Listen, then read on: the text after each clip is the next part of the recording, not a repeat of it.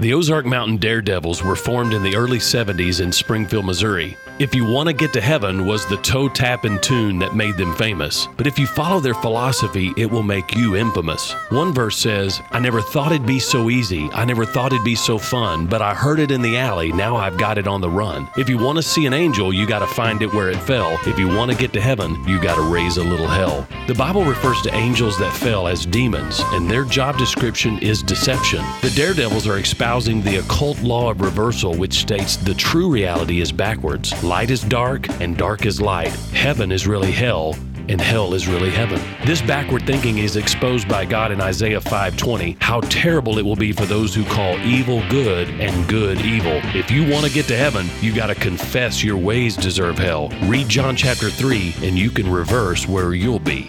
I'm Pastor Heath from Woodland. Think about it.